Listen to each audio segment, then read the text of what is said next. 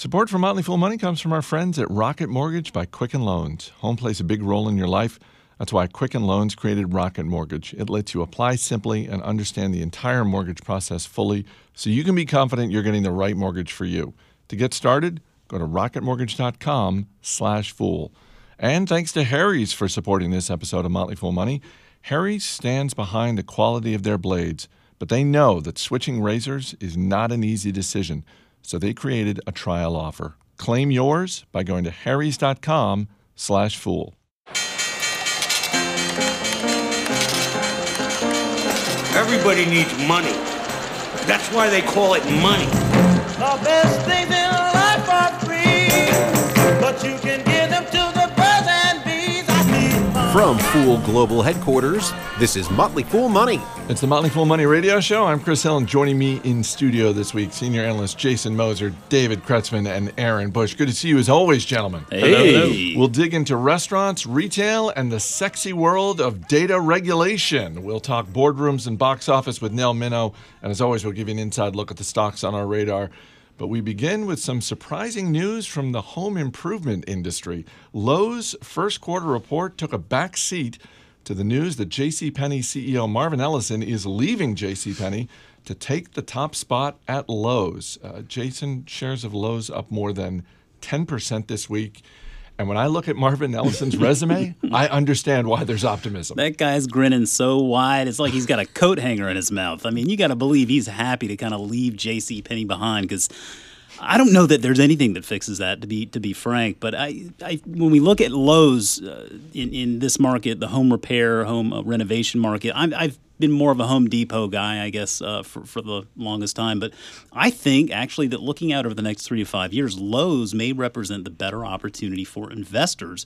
There are a couple of really important catalysts that are coming into play here. One is Mr. Ellison taking that CEO role, and the other one is an aging home market here in the United States. And we talked about this last week with Home Depot's earnings, but when we look at 1995, 33% of the U.S. homes were greater than 40 years old.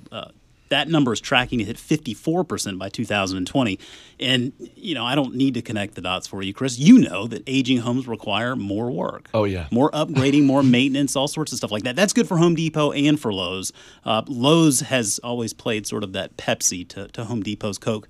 But I think there's a great opportunity to capture some additional share there with Mr. Ellison taking the role.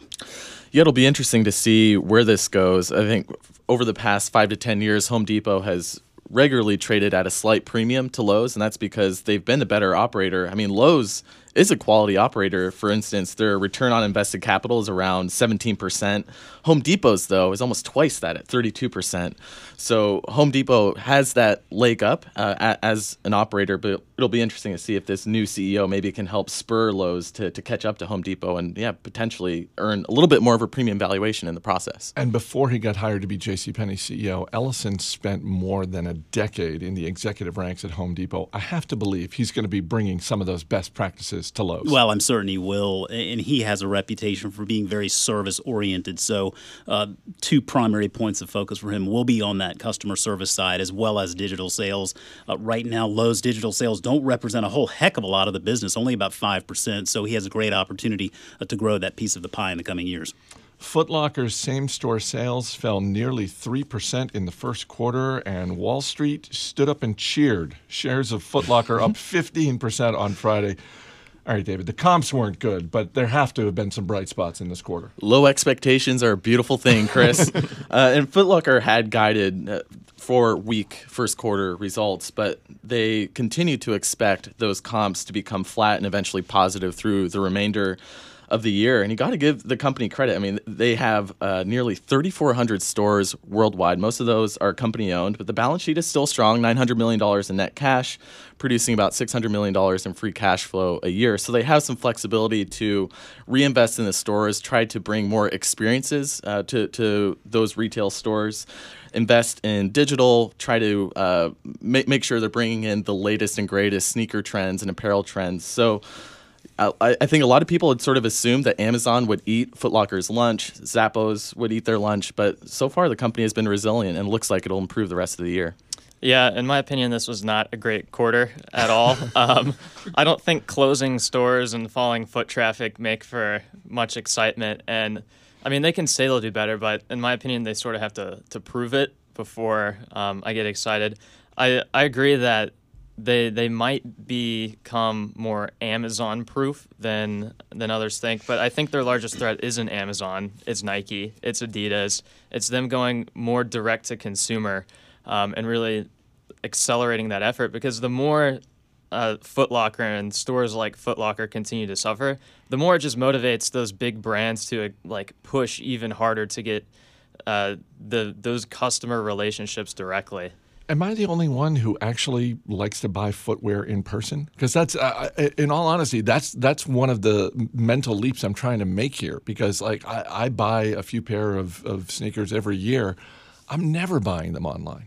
I haven't bought shoes in stores in probably 6 or 7 years. I was going to say, man, I mean, once you stop growing, you know what your size is. I mean, I don't understand what your hang-up is, Chris. Maybe Chris is still growing. Zappos for the win, right? I'm trying out different brands, all that sort of thing. Well, and I don't know how much experience you can really bring to, buying shoes. I mean, at the end of the day, you're still going into the store to buy shoes. So I think their focus has been really trying to be at the forefront of any new and emerging trends within the shoe category. So maybe that helps attract people into the stores. But I think they do have an uphill battle compared to some other concepts when it comes to creating compelling experiences. Let me go back to Nike for a second, Aaron, because when Sports Authority went under, I mean, one of the things we saw was Nike was on the hook for a lot of inventory. I mean, it's a little bit of a balancing act that Nike and Adidas and Under Armour have to pull off here, because they're in some ways rooting for Foot Locker to do well until that tipping point where they really get their e-commerce operations going. Yeah, at the end of the day, they just want to sell shoes. And it's more wherever the consumers are going to go to buy those shoes is where those companies need to be. And so it's just playing that dance of where are the customers going? Are they going to stores less? Are they going online more? Therefore, how do you position your business for that? Yeah, and I think Foot Locker is certainly pulling for Nike to do well. Nike was mentioned 17 times in this earnings call, so they obviously are hoping that Nike sticks around. I think you're probably looking at a situation where Foot Locker needs Nike more than the other way around, and that goes back to your point about that direct-to-consumer model, and Nike and Under Armour and even Adidas are growing out those capabilities. Chances are, if you're listening to us right now, that you've received more than a few update to our privacy policy emails this week. And that is because May 25th was GDPR Day, GDPR, which stands for General Data Protection Regulation. This is the EU's new data privacy law that went into effect. Aaron, there are a couple of different threads we can pull here. I mean, first and foremost, this seems like a small win for us as individuals. I think so. So what this is, it's a new law that lets EU citizens gain more control of their data, and it forces companies who serve those EU citizens to be more responsible with that data. So that's the biggest picture of what that means. And so all of these companies that have worked with EU citizens, whether they're European companies or North American, US-based companies, they've had to work incredibly hard to improve their data processes, update them, and invest in the teams to make that happen. But I do think it is ultimately a good thing for individuals. So a couple of things that it gives new rights to users for. It gives rights to access what data companies have on you. And so you can see what all these companies have tracked for you. You can ask to rectify data or delete data or withdraw consent from different things. So it is one step closer towards individuals truly owning their data. It's not all the way there yet, but starting in the EU, it's a big step. Yeah, and I don't know if Aaron mentioned this, but the fine for companies that don't comply with these new regulations would be up to 4% of your annual global revenue, not profit, but revenue. So this is clearly going after the tech incumbents who have been, skirting over, ways to pay taxes in Europe. But at the same time, that means a lot of smaller companies it's going to be even more challenging and expensive to comply with regulations in the EU. I mean, just speaking for our teams here at the Motley Fool, I mean, we're a company with several hundred employees, but we've had a pretty big team spending months working on getting compliant with these new rules. And you even have some companies that basically suspended their websites in Europe until they can figure this out and whether it's viable for them to be there, including Trunk, the publisher of the LA Times and New York Daily News. So Tronc, at this point, you cannot access it in Europe. But this is obviously going after the tech incumbents, but at the same time, they're the companies that have the resources and the time to make sure they are compliant. Yeah, so in terms of Facebook and Google and sort of the advertising business, I mean, as David said, that they have the resources to deal with it. I'm not necessarily worried about their ability to make more money, but I'm wondering if long term, the ripple effect here is that if there's a lowered ability to target ads, then those ads in theory become less effective. Marketing becomes more of a challenge, and maybe the ROI isn't as great. I think that's probably directionally accurate. I also think there could be regional differences in how you target people in different regions. So if I'm starting like a newspaper in the U.S., for example, I don't know if I would want to open access to like EU citizens because it could completely change the way I have to build my team, work with the data, such. I don't know enough about it to say that's true, but I know a lot of companies right now are going through issues like that. So it definitely is like how well can you target, but it's also just how well can you keep on doing what you're doing. Coming up, if you're putting together your summer reading list, we've got a few suggestions. Stay right here. You're listening to Motley Fool Money. Hey, are you buying a home? Are you refinancing your existing home loan? Because if you're doing either one of those things, you should check out Rocket Mortgage.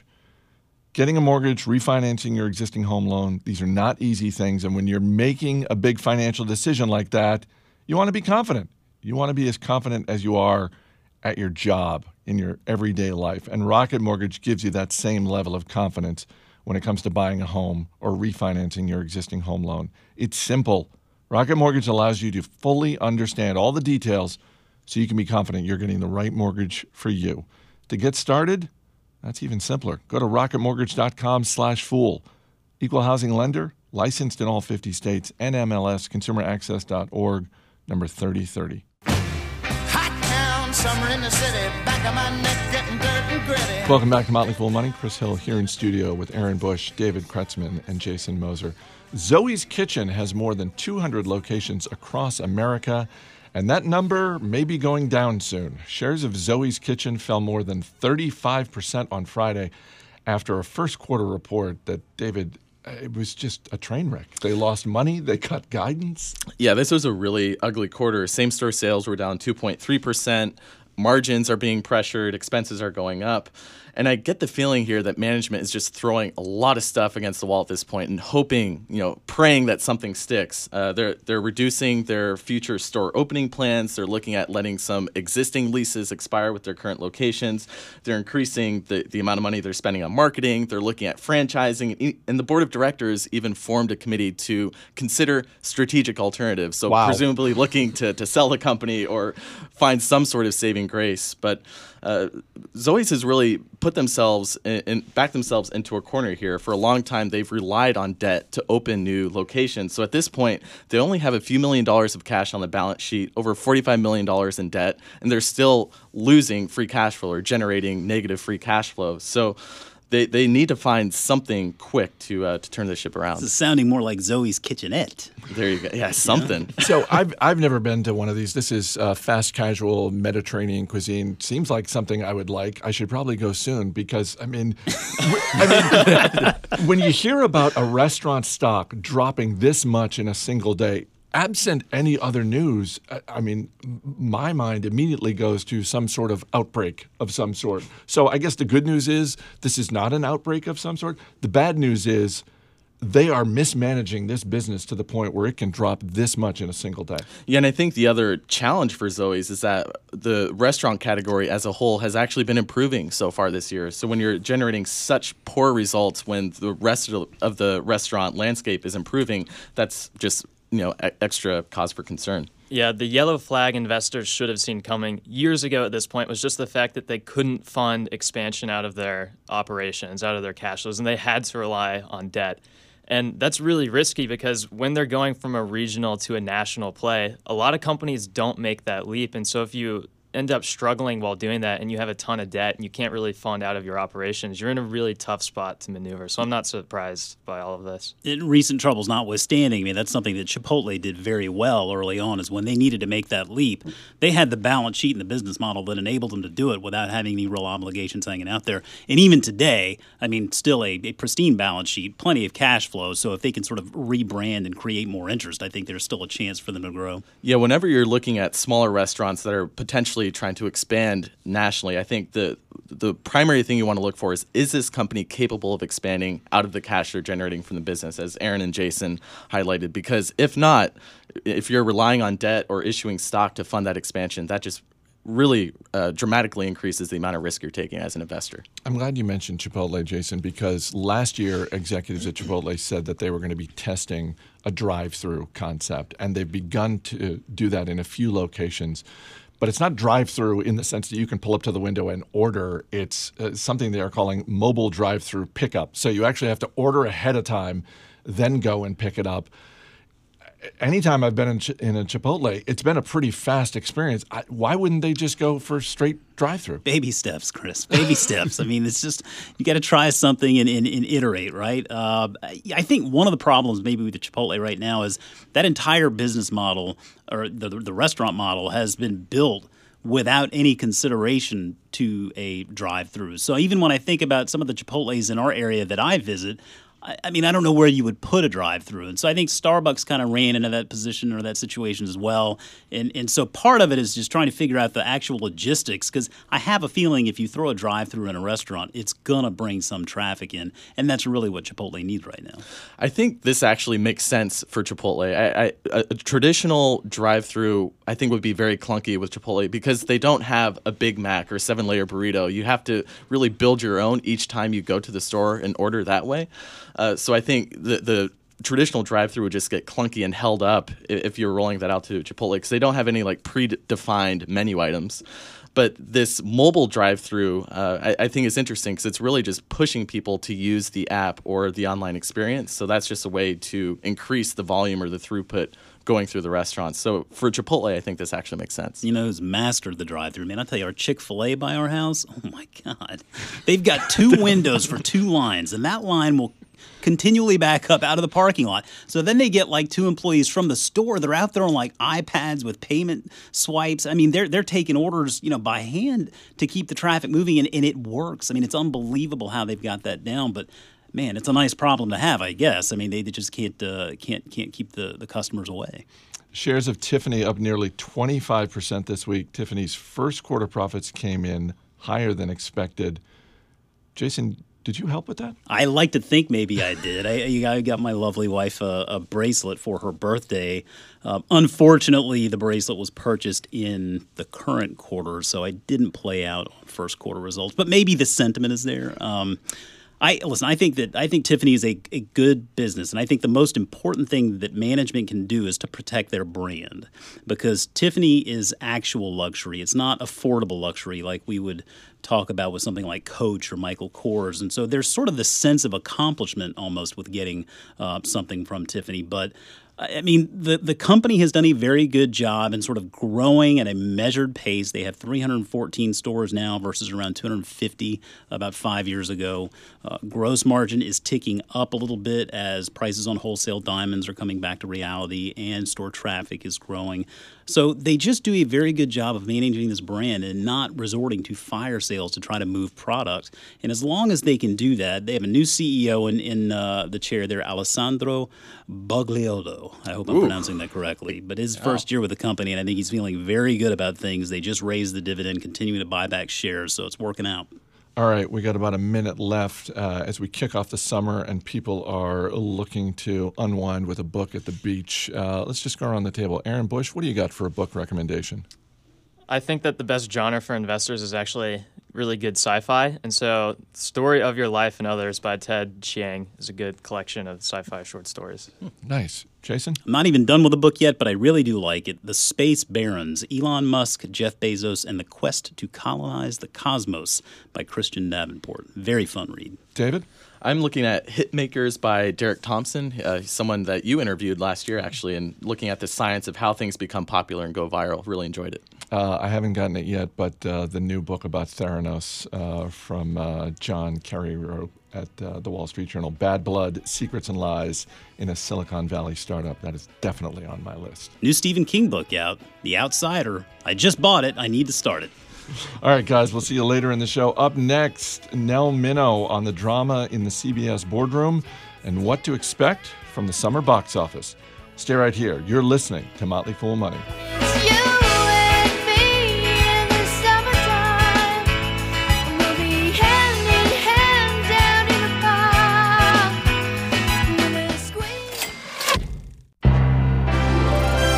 Welcome back to Motley Fool Money. I'm Chris Hill. The summer movie season officially kicks off this weekend, so of course we turn to Nell Minow.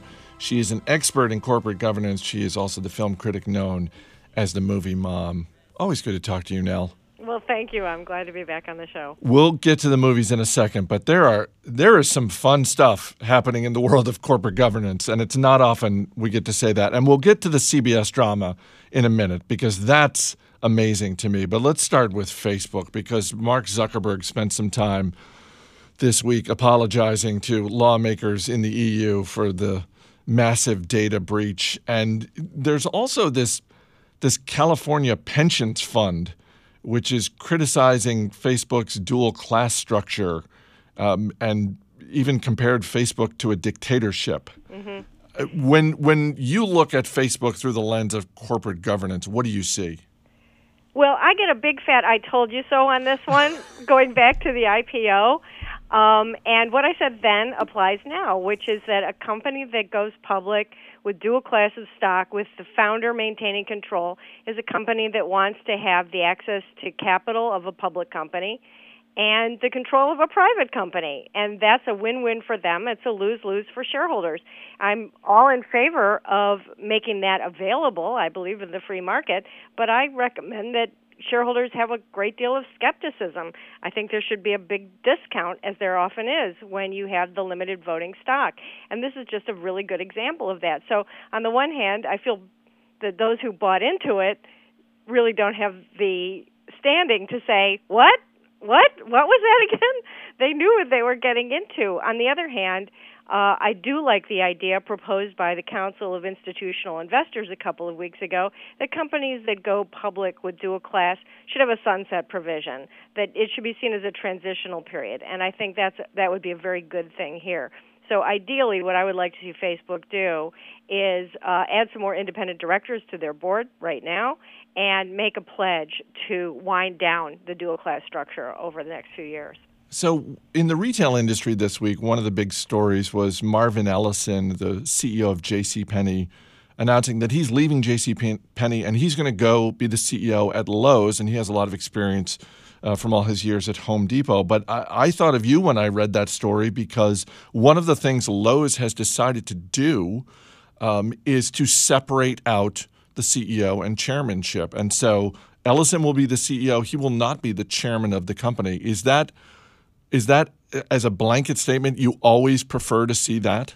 No, because there's a reason that there's never been an academic study showing that there's any particular benefit from that in the United States, even though it's been very successful in the UK. And the reason is that we don't have any kind of consistent idea of what that means in the U.S. Sometimes it's just titles only. Sometimes it's the next CEO in waiting. Sometimes it's the former CEO. And so we really don't know. So when somebody comes to me and says, here's what we're going to do, we're going to separate the chairman and CEO, then what I say to them is, okay, is this new independent chairman, is that somebody who has no other connection to the company, either in the past or now? Is that somebody who is going to be determining the agendas for the board meetings and the committee and chair assignments? And is that someone who is going to be deciding what information goes to the directors as well? Those are the key things that you look at to try to determine whether this is a meaningful separation of those two jobs or not. So I'm not really in favor of it all the time, but it certainly is something for companies to look at. And I recently wrote something about this, recommending it at GE when the company's not doing well. It would be my go-to as a first step. Harley-Davidson just had its annual meeting and made the decision to ban media from the annual meeting, including the local newspaper. I always feel like that is just never a good look for any public company. What is going on at Harley-Davidson? Yeah, I kind of feel like Joe Louis. They can run, but they can't hide. It's just stupid. But that's why I always advise the newspapers to buy a share of stock so that it's just never an issue. It seems to me that annual meetings are there for the one opportunity to ask questions of the board and the executives, and that they should be open to the public, and that includes the press. And just like what goes on sometimes in the political world, leaving them out just makes them more curious. It's better to let them in. All right, let's get to the drama at CBS. And I'm not talking about primetime fictional drama. I'm talking about actual drama in the boardroom. For those who are unaware, on one side we have CBS Chairman and CEO Les Moonves, who voted with 10 other board members to strip parent company National Amusements, run by Sherry Redstone, of its control over CBS. And Moonves argues that Sherry Redstone has abused her power. You're a fan of strong independent boards. This seems like the move of a strong independent board. Who should we be rooting for in all of this? Well, first I have to say that I am not in any way objective about this. My sister is one of the board members who is very much involved in this initiative with Les Moonves. And it has been very, very difficult. But I hark back to my comments of a couple of minutes ago about the challenges of a company where the insiders have voting control and not the shareholders. I believe in one share, one vote. And if we had that here, we would not have this mess. Sumner Redstone, before his daughter Sherry got involved, has been a governance nightmare waiting to happen for a long, long time. My father was once on the CBS board, and it was really how I learned about corporate governance decades ago when the directors got together and fired the CEO, and that was very unusual back then. It was Tom Wyman.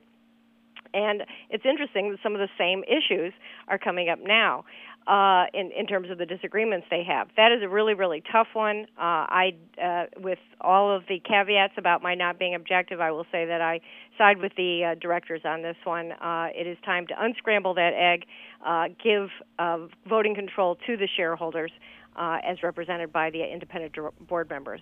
All right, before we get to what's at the box office this summer, let's talk about the business of movies. And we have to start with what is really shaping up to be the year of Disney. It's an incredible run that Disney has had at the box office. Black Panther was number one, then Avengers Infinity War was number one at the box office. Then it was Deadpool 2, and this weekend Solo opens, and it'll probably be number one. And these are all Disney properties, and I'm wondering if Deadpool is 20th Century Fox. True, but it's Disney's got a little piece with the Marvel. Marvel Because of Marvel, but yes, but I feel I have to mention that. They've got a rooting interest in Deadpool 2 doing well at the box office. True. Is this what I'm not going to say long-term future, but certainly is this what we should expect for the next couple of years? Just this kind of default dominance at the box office by the Walt Disney Corporation? Listen, nobody has doing it better right now. The reason these movies are doing so well is that they are absolutely terrific, especially Black Panther. And that was a sensational movie, and props to Ryan Coogler, writer-director, only 34 years old. Anything he does in the future, I will be first in line. So, yeah, Disney has shown that it knows how to do one thing very, very well. It knows how to really cherish its brands. It knows how to cherish and take care of the characters. And whether we're talking about the Muppets or whether we're talking about Marvel or Star Wars, they know how to take characters that have come from someplace else and really make them shine. We've got not only the movies you mentioned, but coming up soon, we have got Incredibles 2, which looks fabulous. And we have Ant-Man and the Wasp, which also looks great. So, yeah, this is definitely going to be a very Disney year and a Disney era, I would say. Does this, it really seems like it sets Disney up for success with its streaming service that's due to launch in 2019. No question about it. As a consumer, I'm kind of sorry. I feel like I already subscribe to Hulu, Amazon, and Netflix. I'm not thrilled about the idea of signing up for something else. But if that's what I have to do to get this content, I'm going to do it, and a lot of other people will feel the same way. Speaking of content, Disney made its $52 billion bid for most of 21st Century Fox. And I need to timestamp this because this is a story that is very much in flux. You and I are talking on Wednesday afternoon. On Tuesday, Comcast released a statement saying it plans to outbid Disney in an all-cash bid. And they didn't put a number out there, but one of the numbers that's being reported is that Comcast could pay as much as $60 billion in cash for these assets. Where do you think this is going, and whether you're thinking about it as a movie fan or you're thinking about it as an investor, who should you be rooting for to win this battle? Well, I am a movie fan and I am a Disney investor, so I'm definitely rooting for Disney on this. And just to make the point as clear as possible, what I just said about Disney's really unparalleled ability to take care of these absolutely iconic characters.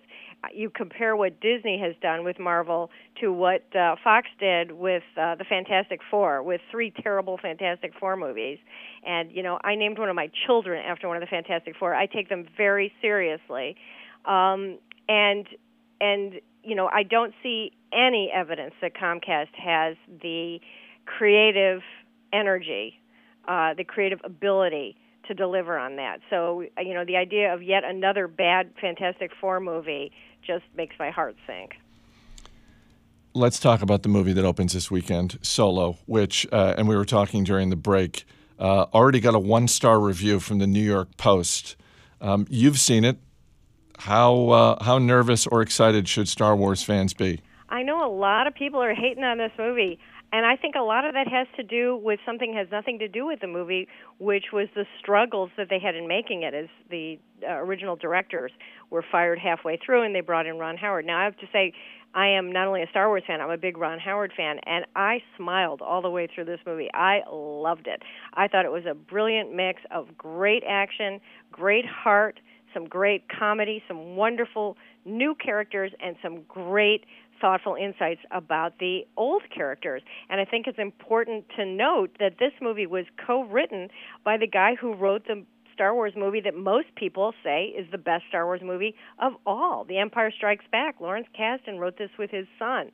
And so it comes from a place of someone who really knows these characters inside out. And the more you know and love the Star Wars movies, the more you're going to feel satisfied from this, because it just brings home so many of the predecessors to what we've already seen. You're going, oh, that's where that comes from. So I thought it was extremely well done. I like Alden Ehrenreich very, very much, who plays Han Solo. If you haven't seen him in Beautiful Creatures or Hail Caesar, give him a look.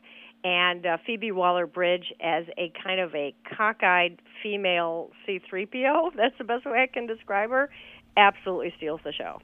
All right, when you think about all the movies that are coming this summer, what are you looking forward to? Well, I'm a sucker for a heist movie. I love heist movies. They're all about problem solving and risk assessment. And so I think Ocean's 8 looks absolutely choice. I'm very excited about that.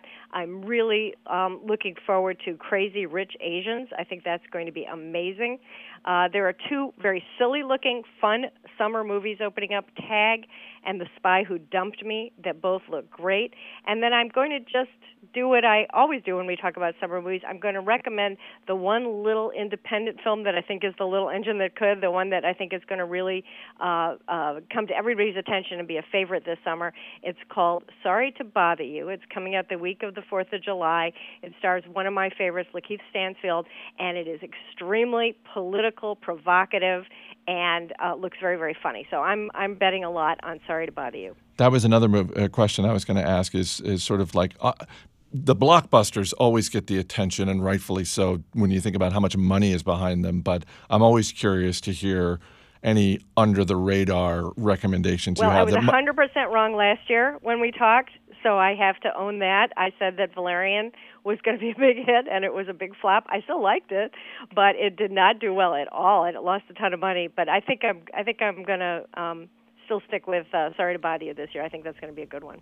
And not every blockbuster is a hit, as we talked about this time last year when I asked you, what's one movie we should skip in the summer of 2017? And you immediately said The Mummy with Tom Cruise, which I went back and looked up the numbers.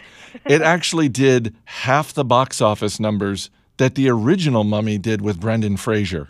Which was a great movie. I would watch that again in a minute. Anything out there this summer that you think, oh boy, steer clear of that? You know, it's hard for me to get excited about another Jurassic Park movie.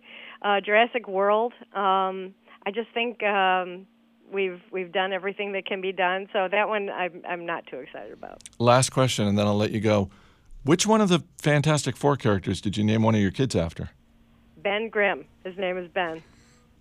One of the best reasons to be on Twitter is so that you can follow Nell Minow and get her thoughts on corporate governance, movies, and a lot more. Nell, have a great Memorial Day weekend and a great summer. Bye-bye. Saturday night at the movies. Who cares what picture you see? Coming up, we'll give you an inside look at the stocks on our radar. This is Motley Fool Money. Hey, before we get to the stocks on our radar, got to say a quick thanks to Harry's. I've been a customer of Harry's for years, long before they started sponsoring Motley Fool Money. Harry's stands behind the quality of their blades, but they know that switching razors is not an easy decision. And it's not. I mean, do you remember when you started shaving? I mean, with me, I started shaving and I just was like, oh, okay, I guess this is the razor I use for the rest of my life. I'm just stuck with this brand. Harry's created a trial offer to make it easy, and you can claim yours by going to harrys.com/fool. The trial set includes a weighted ergonomic razor handle, 5 precision-engineered blades, and a lubricating strip and trimmer blade, rich lathering shave gel, and a travel blade cover. Our dozens of listeners can redeem their trial set at harrys.com/fool. And when you go there to redeem your offer, let them know that we sent you. It helps support our show, and we appreciate that. Again, to get your trial set, go to harrys.com/fool. That's harrys.com/fool. But there ain't no cure for the summertime blues. As always, people on the program may have interest in the stocks they talk about, and the Motley Fool may have formal recommendations for or against, so don't buy or sell stocks based solely on what you hear. Welcome back to Motley Fool Money. Chris Hill here in studio with Jason Moser, David Kretzmann, and Aaron Bush. 2 quick announcements. You may have heard us talk about the Motley Fool's international businesses in Australia, Canada, Germany, Singapore, and the UK. And now our brand new home in Hong Kong. You can check out the Motley Fool's Hong Kong website and everything we have to offer there online at www.fool.hk. Also, if you have an Amazon Echo or a Google Home Assistant, not only can you get all of the Motley Fool's podcasts, you can also get our daily news briefing.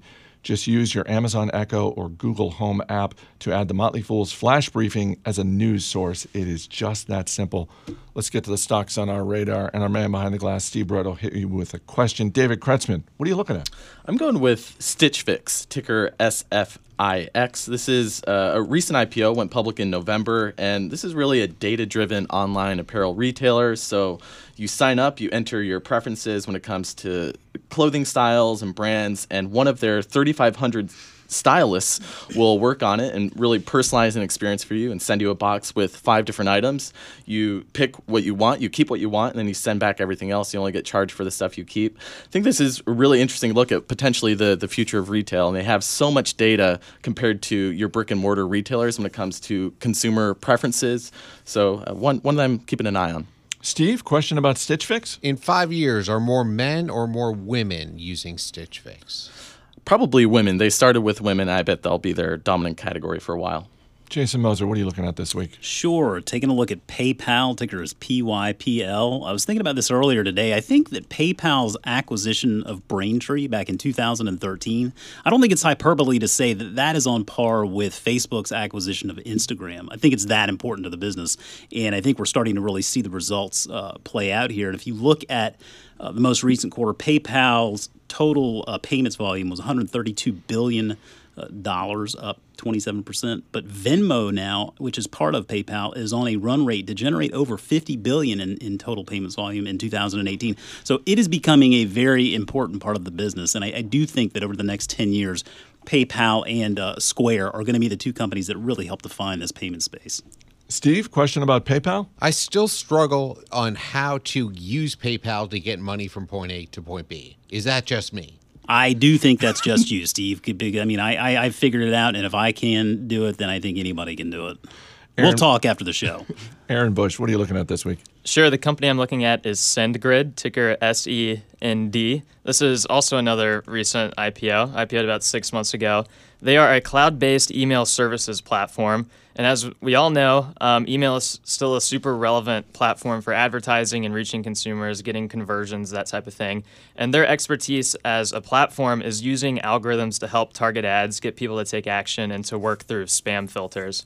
They sell an API to companies that they can work with in whatever development framework that they use, and they can help run marketing campaigns, that type of thing. This is still a pretty small company, about $1 billion, but they're growing super fast. They have a really strong culture, strong leadership team. I think it's pretty interesting. Steve, question about SendGrid? So is my email, do I have a SendGrid email address? Is that how this works? Or are they behind the scenes hosting other people's email addresses? So they work with companies to sort of help them use algorithms to better get through spam filters and to just ensure that when they send us an email, it's going to be more relevant to us so that we open it and take action.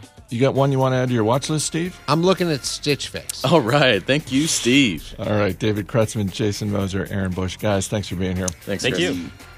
That's going to do it for this week's edition of Motley Fool Money. Our engineer is Steve Roydo. Our producer is Matt Greer. I'm Chris Hill. Thanks for listening. We'll see you next week.